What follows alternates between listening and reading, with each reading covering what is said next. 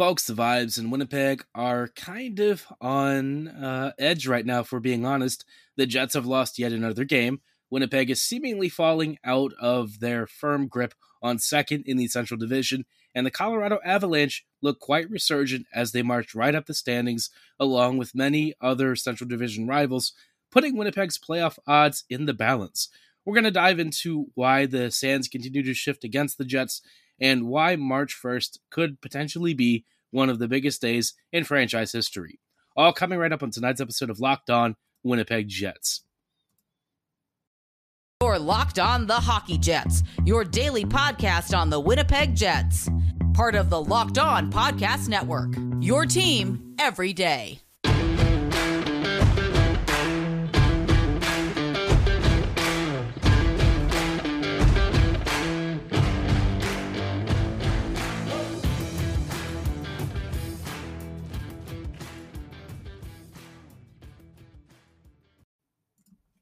Hey friends, and welcome to tonight's episode of Locked On Winnipeg Jets, part of the Locked On Podcast Network, your team every day. I'm your host, Harrison Lee, an avid Winnipeg Jets fan and an online blogger. You can follow me on Twitter at HLLivingLoco and at LO_Winnipeg Jets. As always, thanks for making Locked On Jets your first listen of the day every day. If you like what you're hearing, be sure to like, follow, and subscribe on your favorite podcasting platform of choice, including Apple, Spotify, Google, Megaphone, Odyssey, and YouTube. Doing so is completely free of charge and ensures you never miss another episode, but most of all, we just really love and appreciate your support. Today's episode is brought to you by FanDuel Sportsbook, official sportsbook of Locked On. Make every moment more by visiting FanDuel.com/LockedOn today to get started. Now, like I said at the top of the episode tonight, it's going to be diving into what is going on with the Winnipeg Jets. I alluded to the fact that Winnipeg is kind of spiraling right now, despite me saying that the Jets have a bit of an obligation to sort of swing for the fences and go all in. If you look at Winnipeg's record over the last 10 games, does that really look like a team that should be spending and buying right now? The Jets are basically 3-7 in their last 10 games or so, which if you're thinking about whether or not Winnipeg really should be going for it, it doesn't really look like a team that's destined to be on the up and up. Their actual record is 4-6, so not much better, unfortunately. And Winnipeg has 71 points right now, which, hey, don't look, but that is only around 3 points above the second wildcard spot. So Winnipeg is kind of in trouble. I'm going to be 100% honest. The Jets are sort of in trouble. Now, I'm not going to say that this doesn't apply to Dallas and Minnesota, but both of these teams are kind of in other areas of the season where, they actually have reasonable depth. The Wild have been really resurgent lately, winning lots of games, accruing lots of points. Dallas is one of those teams that I expect to sort of bounce back. Their last 10 hasn't exactly been brilliant, but, one of the things with the Stars team is that this year, they've generally been a lot deeper than the Jets have. And when you look at the number of regulation losses that they have, they certainly have a lot less than the Jets right now. And in general, they're just offensively a little bit more balanced and a little bit better than what Winnipeg is putting out. I say a little bit, but the truth is they are a lot better in a couple of key areas. And one of the reasons the Jets have really struggled recently is something that we've talked about since the start of the season. We said kind of coming into this year, it was going to be difficult for Bones to squeeze out more offense out of this team than he was already trying to get with, some of the initial line combinations. And that has kind of, unfortunately, panned out to be true. While, Winnipeg's offense for a few months was doing pretty well, we're seeing now kind of in these dying embers of the season that the Jets are just sort of running out of steam. A lot of the offense has really been reliant on the top two lines playing at max capacity and not really being screwed with, right? The top two lines you had to really lean on to get that early lead and then hope that the rest of the team could essentially defend and maintain Winnipeg's advantage. But the truth is, we all kind of knew at some point that might start to run a little bit afoul of, the hockey gods, PDO, all that fun stuff. And now it looks like the Jets are kind of falling into a situation where, all of these mistakes and the lack of off-season movement has sort of caught up with the Jets. Now, I will say Winnipeg is very fortunate that they've built themselves a nice padded lead. But I think that the bigger concern is, the Jets are essentially only 3 or 4 points above the playoff line. What is Winnipeg's plan for next week? Because you look at what's wrong with this team, you look at who Bones is kind of taking out his frustrations with, and you're asking yourself, this team is basically going to have to trade for like half a roster at this rate. I'm being facetious, but also, yeah, I'm not entirely kidding, right? Dubois has been very poor recently. Ehlers, for some reason, despite being one of Winnipeg's most creative players, keeps getting benched or given fourth line duty, which is honestly just as bad. Scheifele is kind of being asked to try and carry a lot of the offensive burden, while the defense has made a couple of mistakes, and the forwards in particular are missing their assignments.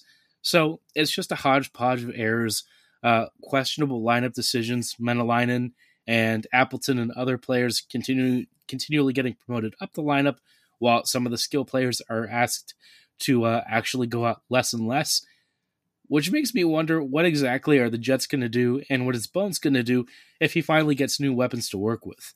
I would imagine that we're going to see a return more to what you would hope for with this top 9, but unless the Jets bring in like a really elite game-breaking presence, I don't know that this is going to be enough for the Jets to really rectify what is wrong with this team.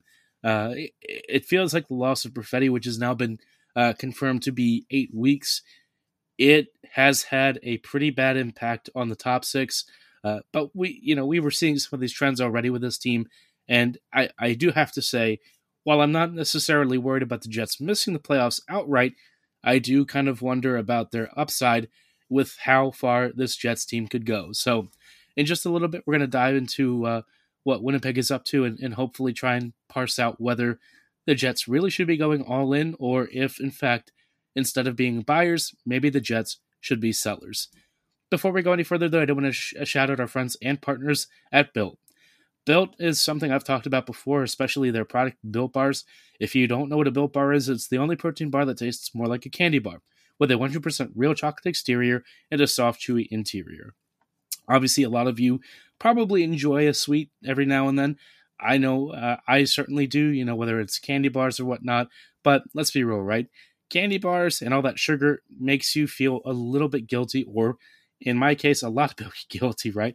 You know that stuff is loaded with calories, loaded with sugar, and so you're looking for something that's a little bit healthier, right? A much better alternative. That's why Built Bars are fantastic. They've got great flavors like churro, peanut butter brownie, coconut almond. One of my personal favorites, a very simple raspberry dark chocolate. No matter what flavor you pick, they're really good for you, which I can't believe I'm saying that, but it's true. They are around 130 calories. They have 4 to 5 grams of net carbs and sugar, and they come packed with 14 to 17 grams of protein. So whether you're looking for like a candy bar substitute, or maybe just like a meal replacement, maybe a snack before you work out, no matter what your lifestyle needs are, Built Bars are there for you, and you can get them at Sam's Club and Walmart in 4 and 13 bar boxes with some of their most popular flavors, or head to Built.com right now to customize your own personal favorites box and find the flavor just for you. I promise, if you give Built Bar a chance, you'll never look back.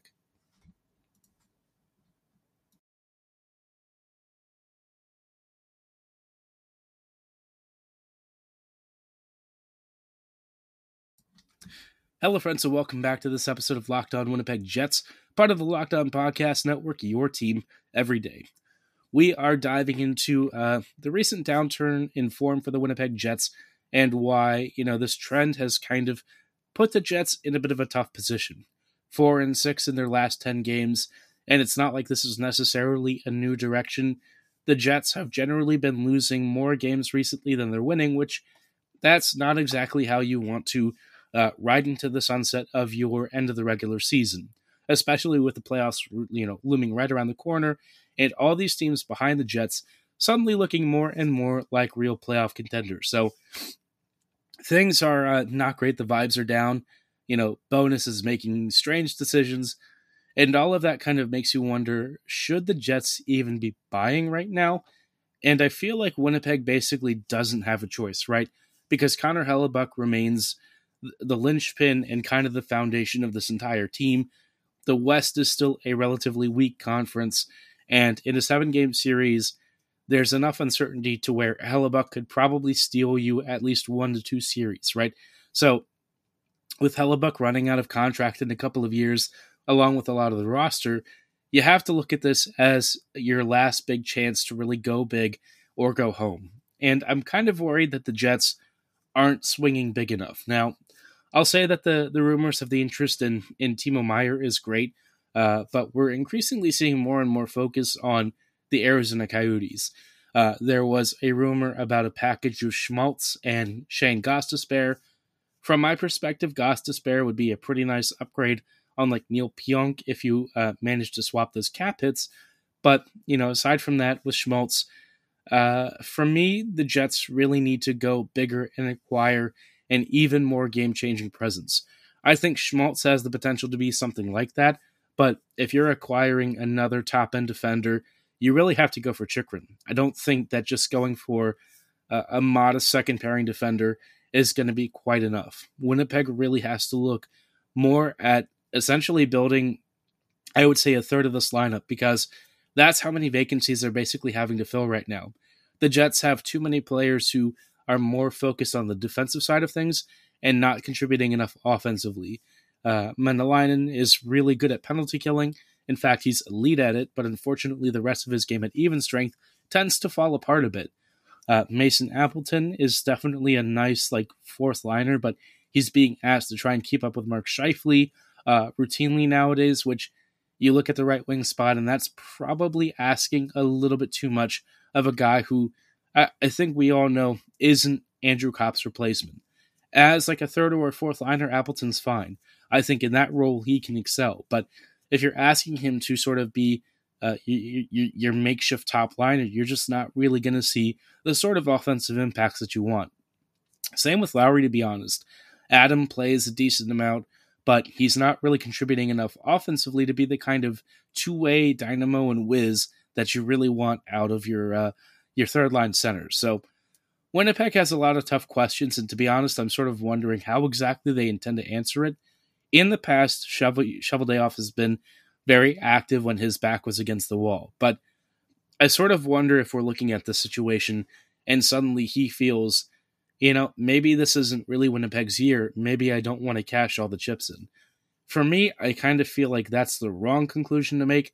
I understand it, and in some ways, you might actually say it's even defensible, but by the same token, this Jets team only has this year and next with this core.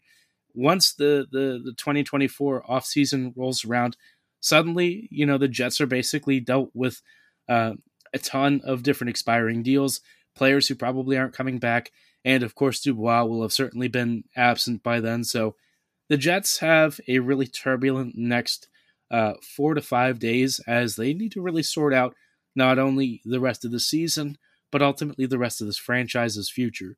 I think this team has the potential to be really special, and with the right moves by March 1st, they might be back to being good again this year. But the Jets can't afford to really sit back here and say, well, this isn't really our season. We should probably just sell. I think the Jets only have one real option, and that is to kind of swing big and go for it. Otherwise, this team is going to be back to the same mediocre stuff that we're used to over the last 4 to 5 years, ever since that 2017-2018 team.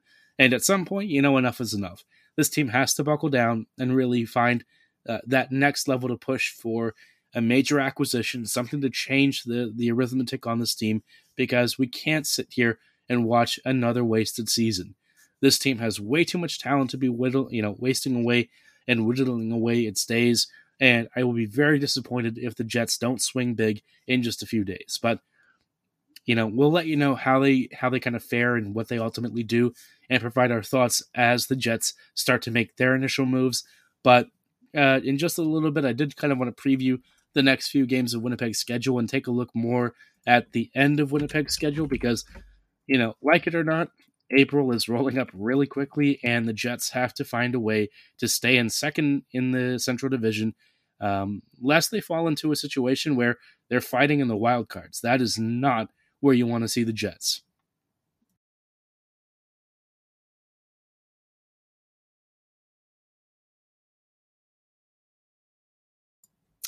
Hello, friends, and welcome back to this episode of Locked On Winnipeg Jets, part of the Locked On Podcast Network, your team every day.